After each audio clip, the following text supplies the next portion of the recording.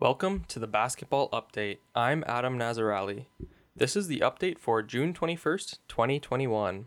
This episode, we get into the conference finals. Kawhi Leonard suffers a knee injury. Kemba Walker is traded to the OKC Thunder. Zion Williamson's family isn't happy with the New Orleans Pelicans. And there are some changes in the leadership of the Dallas Mavericks. But first, we have LaMelo Ball winning Rookie of the Year. Congrats to LaMelo Ball and his family, the Charlotte Hornets organization. I think he surpassed all expectations of what everyone thought he would be in his rookie year. He was obviously someone who came into the league with a tremendous amount of professional experience, playing in Australia, Lithuania. So congrats to him. I also want to give a huge congrats to Anthony Edwards, who I personally believe was probably the front runner, but I think LaMelo Ball deserves it just as much. Just a breakdown of these guys' stats. I'll tell you Anthony Edwards first here. So he played 72 games this year, so he played the entire season. He had 19.3 points per game, 4.7 rebounds, and 2.9 assists. And LaMelo Ball played 51 games, had 15.7 points per game, 5.9 rebounds, and 6.1 assists. So amazing standout performances from these two rookies, and I'm sure we'll hear more of them for the next decade at least. But moving on, we have Rick Carlisle has stepped down as the head coach of the Dallas Mavericks after 13 seasons as their head coach. He led them to a title in 2011, definitely a legendary coach in the NBA. Kind of out of nowhere it seems like, he's left this team along with Donnie Nelson, their GM. And then, of course, Luka Doncic is eligible for a rookie extension this summer. So that organization has a lot to figure out. It's going to be hard to get a coach with the same caliber as Rick Carlisle and, a GM like Donnie Nelson. So that organization has a lot of things to figure out, but they've done well so far. So we also have writers from The Athletic have reported that family members of Zion Williamson want him on another team. Now, this is a player who's been in this league 2 years, has kind of solidified himself as kind of a bona fide star, but he is in that small market, so we do hear a little less from him. Of course, he's on contract with the Pelicans until 2023, so he's contracted with them for 2 more seasons at least, and then usually you'd see him sign kind of that rookie max extension. But this is kind of, from my knowledge, probably the earliest we've heard of a disgruntled star in the NBA. Of course, we haven't heard it from him, but usually, family members have a lot of say in a star's kind of where they want to be.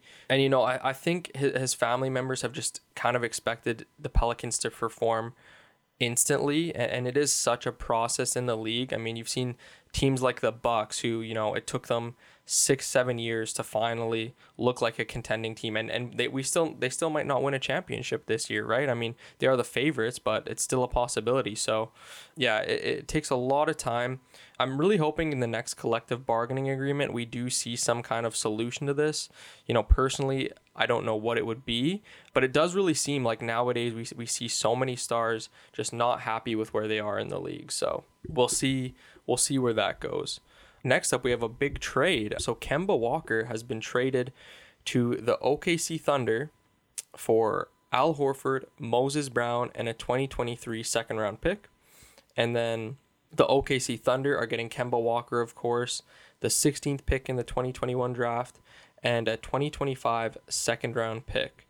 So Al Horford is on his way back to the Boston Celtics. It's really too bad Kemba hasn't really worked out with the Celtics. He was so phenomenal, probably a top 5 point guard in the Eastern Conference at his best on the Charlotte Hornets. I don't think that's probably not even up for debate really, but he's really regressed since joining Boston. I mean, his last year with Charlotte Hornets, he had 25 points per game, and then his first year with the Celtics he had 22, and then this year 19. So that's a big drop off in output. I still think he's a fantastic player, and I'm assuming, with the length of his contract, the OKC Thunder will only have him on for a year and then probably flip him for some assets like they did with Chris Paul. And then, of course, the Boston Celtics get Al Horford. He was on the team for 3 years. He signed a contract, with the Sixers in 2019 for 3 years. After 1 season was traded to the OKC Thunder, and then now he's back on the Boston Celtics. So, I mean, it's hard to evaluate this trade, I should say, because to be quite honest with you, I haven't watched a ton of either of these teams this past season. But from what I've read online, from articles and just comments on Reddit, that fans of both sides seem to be happy. So there's that. And now we are moving on to the playoffs, guys. So for those unaware, Kawhi Leonard had suffered a knee injury in Game 4 in the Western Conference semifinals against the Utah Jazz. And we didn't really hear much of it. And then we heard Game 5 he was going to be out. And then we heard reports coming up to Game 6 that it might have been an ACL tear. We have nothing confirmed yet, but that is heavily implied through the reports. So he is likely to miss the rest of the playoffs, unfortunately. And, moving on to the Suns and the Clippers, Kawhi Leonard is the type of player that the Clippers would desperately need in this Western Conference final. So we have Game 1 completed. It finished earlier today as of recording, and the Suns won 120-114 off of Devin Booker's first career triple-double. So congrats to him. And, this is really going to be a really difficult series for the Clippers without Kawhi. They're shown what they're capable of. They missed him in the last 2 games against the Jazz and ended up winning that series. I mean, they had some great performances from Paul George, Reggie Jackson, Terrence Mann in that Game 6. So Game 1 was really tight. You never know what's going to happen, but it is heavy favorited towards the Suns right now. I will say that. And then we still have our Eastern Conference semifinals still going on. So the Sixers versus the Hawks. By the time you're listening to this, we will know the results of this game, but not right now. So Game 7 is tonight, and I don't really have a lot of looming thoughts on this series. I think you kind of have a partially injured Joel Embiid with kind of that meniscus tear. You've kind of have this Ben Simmons who's really collapsed in the face of adversity, I guess you could say. He's really just been a poor player this series, and it's kind of highlighting, what he's capable of in this series. And then you have guys, like Tobias Harris has kind of been on and off. Seth Curry's probably been, debatably their second best player this series. And then, of course, you have full credit to the Hawks as well, right? Because going into this series, or going into the playoffs, really, they weren't really a team we would have expected to do anything. The Knicks were I don't want to say heavy favorites, but they were the favorites against the Hawks in the first round. They were 3-0 against them in the regular season.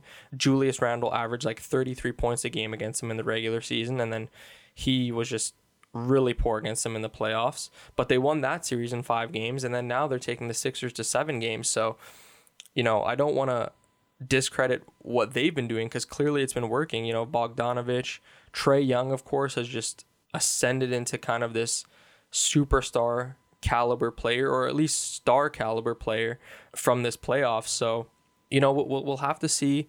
I'll tell you my thoughts next week after Game 7 is over. And then lastly, we have the Bucks and the Nets, which ended last night. The Bucks managed to win 2 straight games to win the series. I think they're the definite favorites going into the Eastern Conference Finals. Even if the Sixers win that Game 7, I think the Sixers have really not shown much this playoffs for me to be impressed with them. And then the Hawks, I think, are really a good team, but a really young team as well. And I think that the experience from the Bucks will pay out in the end. And I think overall, just my thoughts on this Bucks and this Nets series, I think the Bucks did really well to slow the games down and started not playing like isolation basketball. They were really poor. They had some really poor possessions earlier in the series, and we're just taking low percentage shots. And I think they slowed the game down, played more of their tempo, and it paid off. They ended up winning the series. And, that being said, full credit to the Nets for putting up a massive fight despite losing Kyrie Irving, their star point guard, and James Harden really only being like 40% healthy, if that you can say. He was really slowed down and didn't look like the James Harden we've seen in the playoffs and previous just regular season games in general. They will be a team to watch for next playoffs, but they just got to make sure those star players are healthy and, maybe carve out some more depth. So that is all the news we have for this week. Kind of a crowded week, guys. Like always, you can find me on Twitter at Adam Nazarali. You can find the show notes at tbu.ffmi.ca. Look forward to our next episode on Monday, June 28th. Thanks for listening.